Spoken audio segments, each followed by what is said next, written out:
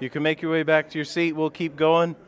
If you're new here this morning, my name is Brent Smith. I'm one of the leaders here at Christ Central, and we're certainly glad that you've joined us this morning. Joe this morning is in PEI at Christ Central Charlottetown, and he's there with Ollie. Ollie is with them to encourage the church there and build them up. Kevin is visiting Ryan and Ashley in Ontario, and we know that Gary's in Vancouver, so we're all spread out this morning. But it's good. It's good that we're able to do that. So we've been working our way through Romans for the past few weeks, and we're just going to keep on going this morning. And this morning we're in Romans 5, and Paul is going to continue looking at justification by faith, and he wants to hammer this home. And we looked at some things from that last week about how it covers any sin, and it means we can get saved, we can be justified at any time, that there's no time delay, that it's for all time, that it's for every day, that it's for all the nations. And this morning, Paul's just going to continue pushing that in. So that's why the title this morning is Justification by Faith, Further Up and Further In. Okay? And kudos if you get the Chronicles of Narnia reference in there. We're going further up and further in with justification by faith. So I'll pray, and we'll read Romans 5, 1 to 11. So Father, we're just so thankful for your presence here with us this morning by your Spirit. We're thankful that you've been speaking to us, that you've been encouraging us through the songs that we've sung. We thank you for the privilege it is to worship you and give you the praise and the honor that you deserve. And as we come to your word, we just pray that your Spirit would use the word to impact us, to change us. We don't want to just be hearers of the word. We want to be doers as well. And so we pray this morning that your Spirit would work in us. We want to be changed in your presence. For your glory we pray. Amen. All right, so we're going to read Romans 5, 1 to 11. Paul says, "Therefore, since we have been justified by faith, we have peace with God through our Lord Jesus Christ. Through him we have also obtained access by faith into this grace in which we stand, and we rejoice in hope of the glory of God. Not only that, but we rejoice in our sufferings, knowing that suffering produces endurance, and endurance produces character, and character produces hope. And hope does not put us to shame, because God's love has been poured into our hearts through the Holy Spirit who has been given to us. For while we were still weak, at the right time Christ died for the ungodly. For one will scarcely die for a righteous person, though perhaps for a good person one would dare even to die. But God shows his love for us in that while we were still sinners, Christ died for us. Since, therefore, we have now been justified by his blood, much more shall we be saved by him from the wrath of God. For if while we were enemies we were reconciled to God by the death of his Son, much more, now that we are reconciled, shall we be saved by his life. More than that, we also rejoice in God through our Lord Jesus Christ, through whom we have now received reconciliation." So you can see a lot of the themes in those 11 verses that we've already sung about, we've already heard through tongues and interpretation, through prophetic words, through scriptures that were shared. And so God, I think, is driving this home for us this morning. So we notice right off the bat that Paul begins Romans 5 with "therefore," and when Karen and Ben and Jill and I were out west for our intense 3 months of biblical training, that's all right, okay. We had a professor who would say when there's a "therefore," you have to see what it's there for. There we go. So we've covered that in the last 2 weeks. We've seen what the "therefore" is. And Paul gives a summary. He says, "Therefore, since we have been justified by faith." So now all the stuff that he's saying is because we've been justified by faith. So they're like the benefits of justification by faith. And also the "therefore" kind of works as a signpost letting us know that there's a turn up ahead. And for the next 4 chapters, from 5, 6, 7, and 8, Paul's exposition of the gospel is taking a turn. And he's going to focus on our assurance of the hope that's laid up for us and how we have the power to fight sin in the meantime. And so that's the turn that we're taking here at Romans 5 with that therefore. Therefore, since we've been justified by faith, and so another way to say that is we've been justified by faith, now what? We've been justified by faith, now what? And Paul presents three realities that justification brings: peace, grace, and hope. And with Paul's main emphasis here being on the last one, on hope. So let's work our way through these first few verses of Romans 5. The first thing he says, since we've been justified by faith, we have peace with God through our Lord Jesus Christ. So the first blessing of justification that Paul presents to us is peace with God. Peace is a fairly common word inside and outside the church. We hear about peace all the time, whether it's 45 years ago and you were riding on the peace train with Cat Stevens and Marilyn and Kevin Calhoun, or if it's the Miss America pageant and yet another contestant is saying the one thing that society needs is world peace, right? And harsher punishment for parole violators. No? Yes? You're with me? Everyone wants peace. Everyone knows we need peace. Everyone is desperately searching for peace. Whether it's at the personal level or at the global level, we all want peace. And it's important to note that Paul just doesn't say peace in general. It's not just peace for the world, not a make peace, not war type of peace. It's peace with God. And so we need to note first that it's not the same as the peace of God that we read about, say, in Philippians 4, the peace of God that guards our hearts and minds in Christ Jesus. It's not the peace of God that Paul is talking about. That is the serenity or the calmness in the midst of chaos around us. Paul says that that's a peace that goes beyond our understanding. We look around us, it's turmoil, it's chaos, but we have peace in the midst of a storm. The world presents us with troubles and with pressures and trials, but we are satisfied and we are calm in God. That is the peace of God that guards our hearts and minds in Christ Jesus. That's not what Paul is talking about here. That can go up and down, and we might feel it more one day and less another. And when we hear that our Christian friend is experiencing some sort of trial or suffering, and we pray that God gives them peace, that's the peace that we're talking about. But here, it's peace with God. Peace with God, not the peace of God. The peace with God doesn't fluctuate. It isn't subjective. It's a status between you and God. Peace with God means that before you were a Christian, you were at war with God. Before you were a Christian, you were at war with God. And we saw that when we looked at Romans 1, 2, and 3 a few weeks ago. We were enemies with God. There was hostility between us and God. We thumbed our noses at God, and God's wrath was on us.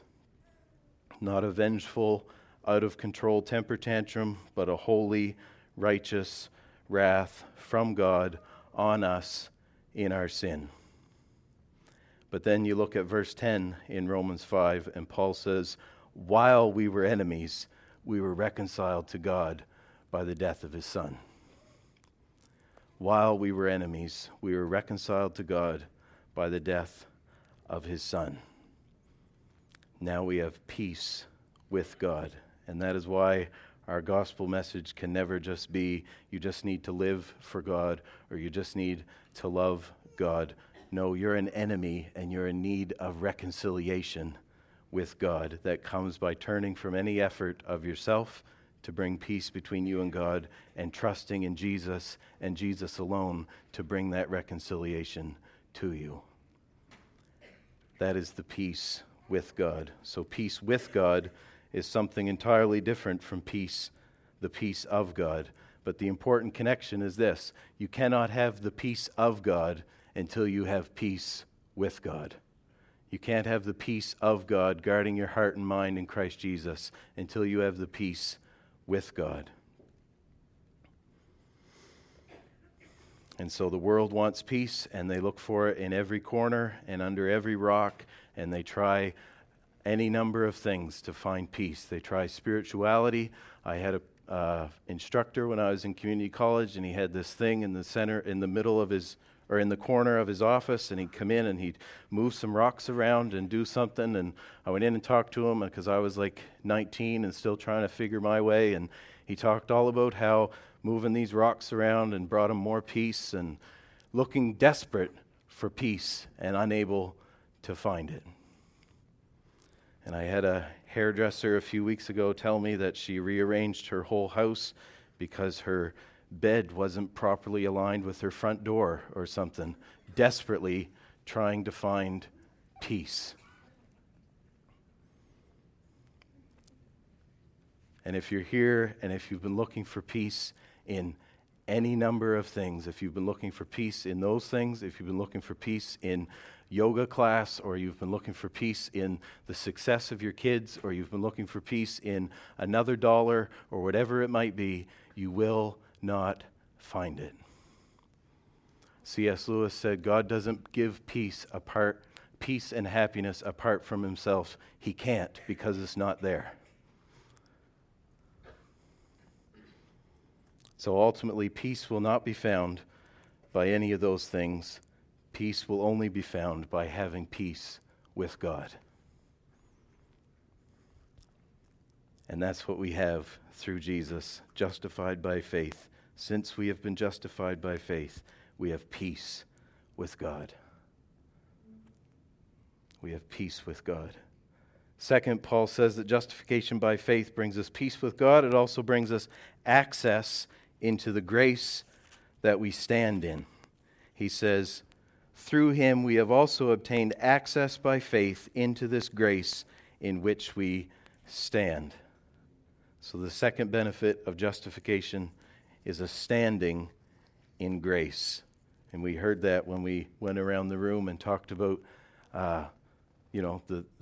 we gave praise to God, and many of them were about God's lavish grace poured on us, our everyday grace that Trevor talked about. That's what this is talking about. We have obtained access to grace, not just a one-time thing, a grace in which we stand. We are firmly planted in it. We're rooted in grace, and we have access to that. Many people love the royal family, and my grandmother certainly did, and almost kind of a mini obsession with the royal family, and Prince William is probably at the pinnacle of that. If you wanted to, you might adore Prince William, you might love Prince William, but if he was here in Fredericton, you would not just run up on Prince William and give him a hug, right? You'd probably be taken out about 20 feet away, right? In the same way, you can't just start a relationship with Prince William. You can't just start a lifelong friendship with Prince William just out of the blue unless you have access to him, right? Unless somebody comes, says, look, I've known Will forever, we're good friends, why don't you come with me and I'll introduce you. You cannot have those things unless somebody introduces you. You can't have that access, that privilege, unless somebody brings you on their behalf. And that's what Paul's talking about. We have access to grace. We can't just go into it. We have access to grace, to God's presence, because of Jesus. Because of Jesus. Because of his status before God. He says, come. Come in right into the throne room of God. It's okay. You're with me. And we can develop that friendship with God. He is our righteousness. He is our access. A relationship with God begins by grace, and in that same grace, you now stand daily, every day, firmly planted in that grace. John Piper describes it this way. He says, this is something more than justification and something more than peace. Listen, this is the mighty sphere and influence and dominion of transforming, empowering, preserving grace. God's infinite power no longer against us, but for us. God's infinite power no longer against us, but for us. And so if you're a Christian this morning, that's what you're standing in. You are standing in God's infinite power, no longer against you, but for you. That's the access of grace that we've been brought into. And notice that Paul doesn't just say access to God. He talks about access to grace. He wants to pound it into us that it's a gift. That it's a gift. It's not through what we've done. It's not our righteousness. It's all a gift from God. So now, as a Christian, I've received salvation as a gift from God, and any blessing I receive and any height of achievement I might do, any kingdom work I might build, it's all ultimately a gift from Him for Him. It is all to do with grace. God's infinite power, no longer against us, but for us. Peace, grace, the third benefit of justification, the hope of the glory of God that we rejoice in. The hope of the glory of God that we rejoice in. He says, through Him we have also obtained access by faith into this grace in which we stand, and we rejoice in the hope of the glory of God.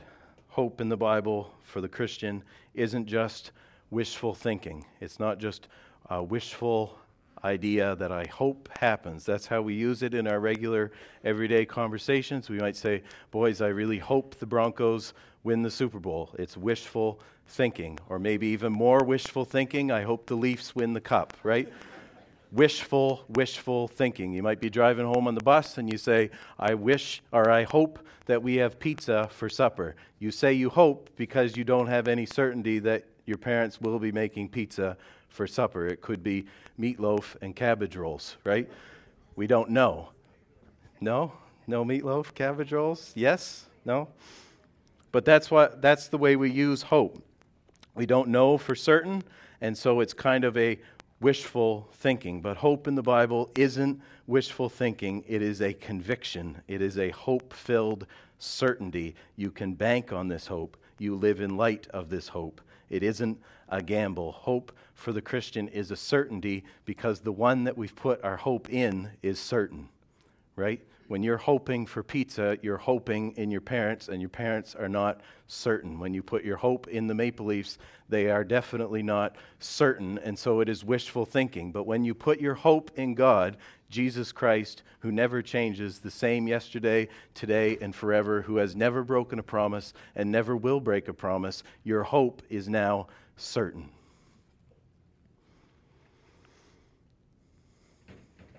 Hope is a certain expectation of something good in the future. And here, the something good in the future is a sharing of the glory of God. We've been brought into peace with God. We have access to grace. And now we have this hope of the glory of God. And really, those first two benefits, peace with God and access to grace, they flow in to this one. They play in to our hope of the glory of God. And Tim Keller says, the more we experience our peace and access with the Father, the more desirous we are to see Him face to face, and the more certain and thrilled we become about the prospect of glory and heaven. By itself, heaven can be an abstract and unappetizing idea, but if you come to taste access with God and realize how intoxicating it is just to have a couple of drops of His presence on your tongue, you will desire to drink from the fountainhead. That desire, focus, and joyous certainty of the future is called the hope of glory. So you see how those two play in together. I've been brought into peace with God. I now have access into His presence, and the more I taste of His presence, the more I desire to drink from the fountainhead. And that joyous expectation is the hope of glory.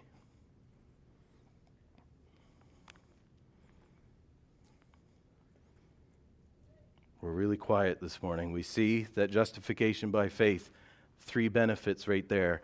They blow your mind.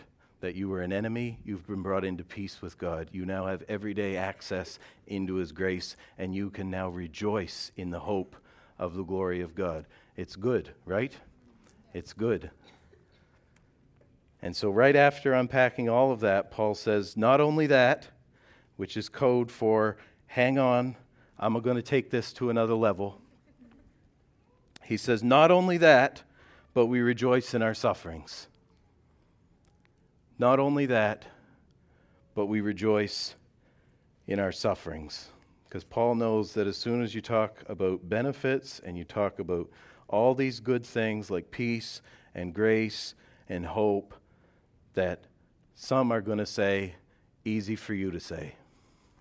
Easy for you to say, Paul, you haven't been through what I've been through. You don't know what I'm in currently. You don't know what's happened to me in the past.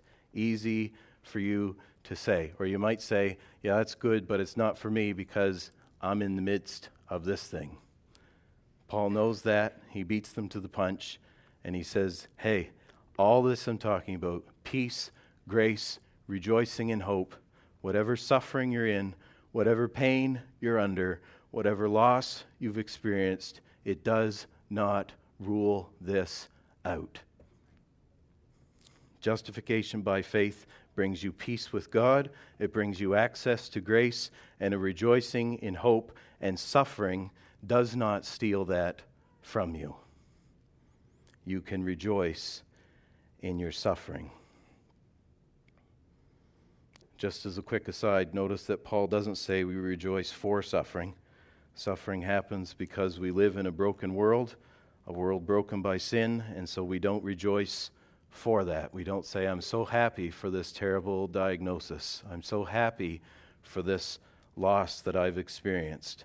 Sin and suffering and sickness and pain, we know will one day be wiped out in God's presence, so we don't rejoice for the things that will be ruled out when God reigns ultimately.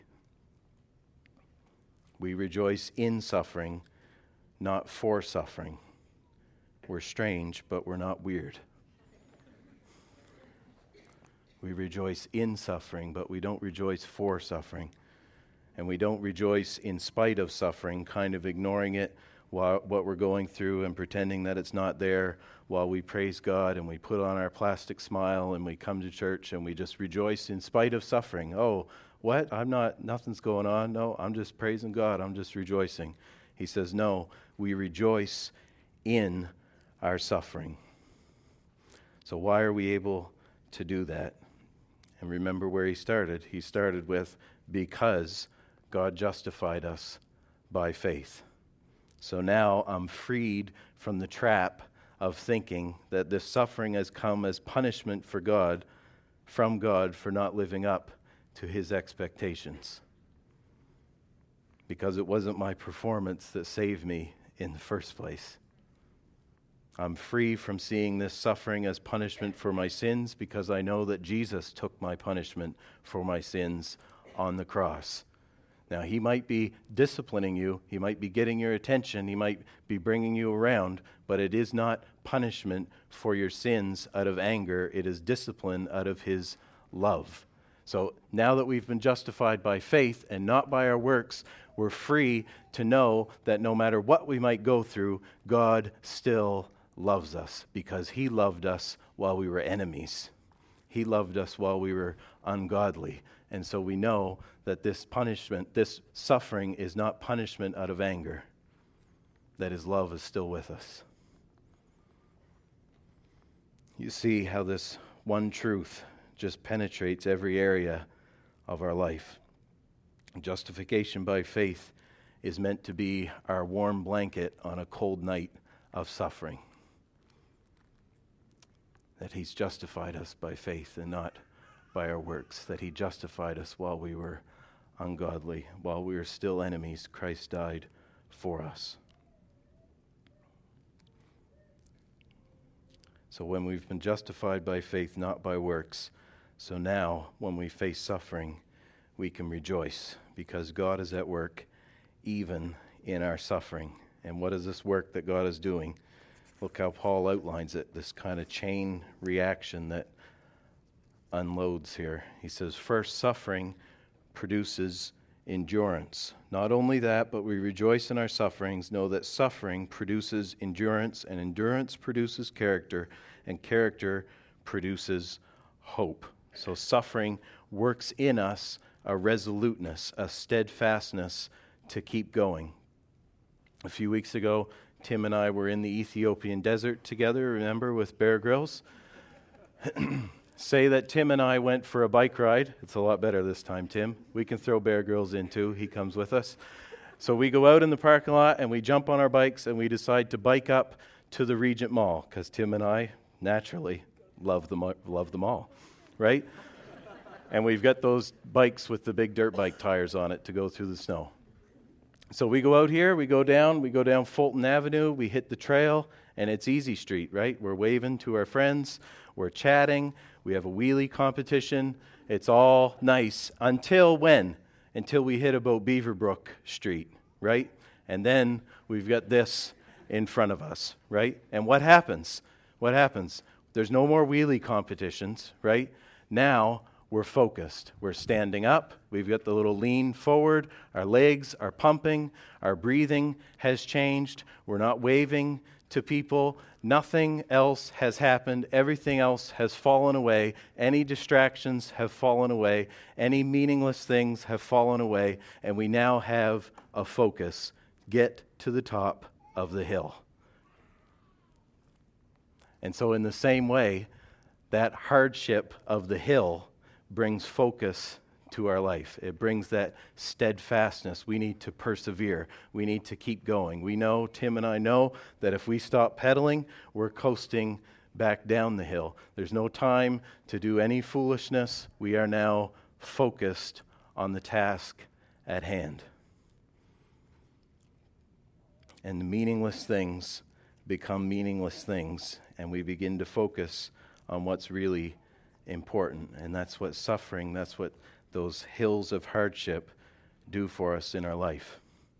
And then Paul says that focus, that endurance, that perseverance produces in us character. Suffering produces endurance. Endurance produces character. In other words, as we persevere through suffering, we come out the other side looking more like Jesus. When we persevere through suffering, we come out on the other side looking more like Jesus. So God is so concerned to make you like Jesus, He will even use suffering and hardship to see that happen. You see that? He is so concerned with building your character and conforming you into the image of Christ that He will use suffering and hardship to see that happen. In the same way that Tim and I are now stronger to go up the hill the next time, having gone up it before. And then that character produces more hope in you because the suffering has worked in such a way to remove any confidence and hope that we had in other things. Suffering produces endurance. Endurance produces character. Character produces hope. As we endure through a trial, we're more confident in God on the other side. We say more confidently, He is able. He is enough. I leaned into Jesus when I lost this, and I found that He satisfies. And so our hope is raised. So suffering doesn't beat up our hope. Suffering pumps up our hope. And now when we face suffering as a Christian, we can still rejoice. Even while we grieve, we can rejoice. Even while we groan, we can rejoice. Even while we ache, we can rejoice. It's not that we're just turning a blind eye to our pain. Through the deepest possible pain, we can rejoice. Because our joy wasn't in the thing that the suffering took from us, but our ultimate joy was in the hope of the glory of God.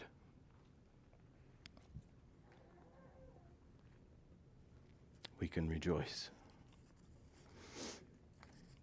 So the next question that we ask is, how do we know this? How do we know this is true in our lives? How can we know that we can rejoice in this hope? How can we have this assurance, especially when things are rough and it looks like everything is just falling around you? How do we know that we aren't just wishing for the glory of God like we're wishing for pizza for supper? How do we know this hope won't disappoint us? And Paul says, hope does not put us to shame because God's love has been poured into our hearts through the Holy Spirit who has been given to us. Paul points us to God's love. It's nice to know that when he justifies the ungodly, it's not just a cold transaction. That's probably the downfall of using the monetary examples of our debt and God crediting righteousness. It just feels so cold, right? There's nothing that has less feeling than just going to the bank and doing a bank transaction. But now we know that God's love for us, that while we were sinners, Christ died for us, is his demonstrating his love toward us, that he justifies you while you're ungodly because of his great love for you.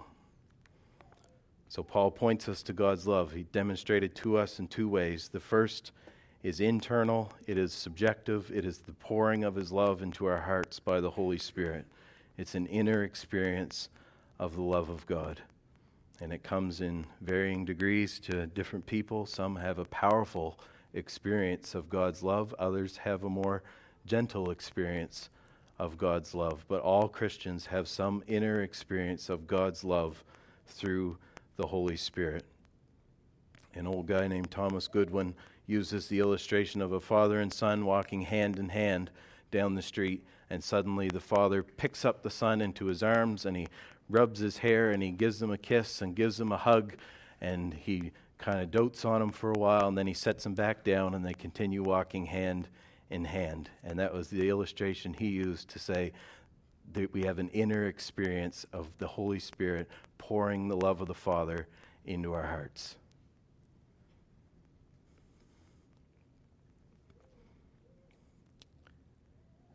And so the greater our inner experience of God's love in our hearts, the greater our assurance and certainty of the hope that we have. Just like the boy now has a little extra hop in his step, right? After his father scoops him up like that and gives him a kiss.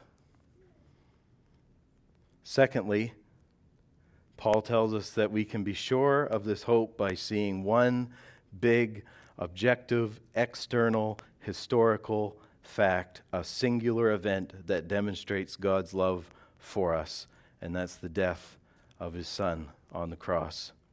Verse 8 says, "But God shows his love for us in that while we were still sinners, Christ died for us." So Paul is saying that your feelings can go up and down. Everything around you can start to make you question. You can feel dry at times, but you can know that God loves you. You can know completely, objectively, beyond a shadow of a doubt, locked in, take it to the bank, God loves you by fixing your eyes on Jesus on the cross. How can I know that God loves me in the midst of this suffering? How can I know that my hope is secure? My whole world is crumbling down around me. How can I know that God loves me? And everything is unraveling, and you're in the midst of this real hardship, and the devil comes in and he says, well, if God really loved you, and you can cut him off and say, he does love me, two words, the cross. You see that? The enemy will always come in the midst of suffering and say, well, if God really loved you, would he? And you can just silence him with two words, the cross. I know he loves me because Christ died for me. God demonstrates his love for us in that while we were still sinners, Christ died for us. He loved me and he gave himself for me. For God so loved the world that he gave his Son. God shows his love for me in that while I was still a sinner, Christ died for me. So whatever suffering you're going through that is causing you to doubt the love of God in your life, it does not trump the display of God's love for you through the suffering of Jesus Christ. Whatever suffering you're going through that's causing you to doubt God's love in your life, it does not trump the display of his love through the suffering of Jesus Christ.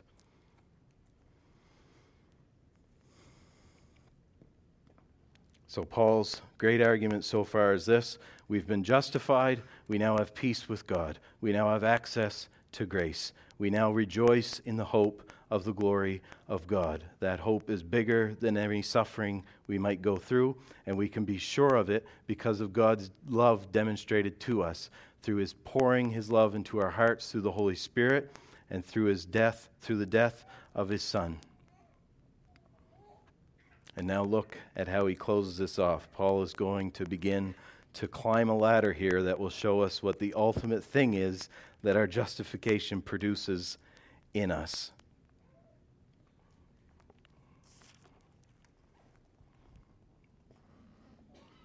He says, "Since therefore we have now been justified by his blood, much more shall we be saved by him from the wrath of God." So he says, if you are justified today, then we will be saved at the end of time. It is for Paul an unbreakable chain that links your present status before God with your final status before God. And then in verse 10 he explains his reasoning. He says, "For if while we were enemies we were reconciled to God by the death of his Son, much more now that we are reconciled shall we be saved by his life."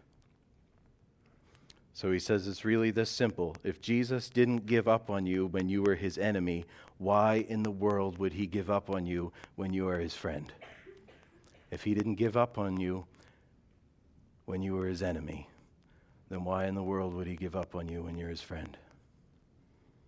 If he died for you when you were at war with him, would he now not save you when you have peace with him?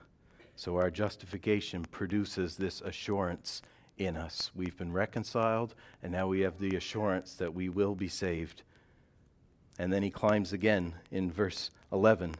He says, "More than that, we also rejoice in God through our Lord Jesus Christ, through whom we have now received reconciliation." So you've been reconciled to God. More than that, rest assured you will be saved. Still more than that, we rejoice in God. And so we come to the end of this section seeing that the ultimate end of our justification is rejoicing in God. I've been justified. I will be saved. I've been justified. I rejoice in God. Our justification produces joy in our life. It's a joy in God. It's joy in him. So when we see the benefits that justification has brought us right now and in the future, we rejoice. We rejoice. We rejoice in him. The ultimate end of our justification is rejoicing in him. Great things he hath taught us, great things he hath done, and great our rejoicing through Jesus the Son. We rejoice in him. We rejoice in him. Whew. You've been justified. You have peace with God. You have access to grace every day. You have a hope of the glory of God. Peace with God fuels your hope. Access to grace fuels your hope. When suffering comes on, no biggie, that fuels your hope as well. We see God's love for us poured into our hearts through the Spirit, fuels our hope. We see Jesus on the cross, fuels our hope, and that hope then ignites in rejoicing God for who he is and what he's done. We rejoice in God. John, you can come up because we got to rejoice. So this morning, you might be searching for peace. You might have lost sight of God's grace. You might feel hopeless. You might be suffering. You might be doubting God's love. You might not have any assurance. Wherever you might be with God, put your hope in him. And let these words of Romans 5 sink in this morning. That you've been justified by faith. Receive reconciliation and rejoice.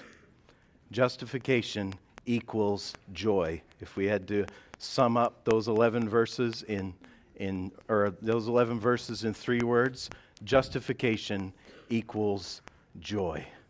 You've been justified. See what that brings you and rejoice. Let's stand.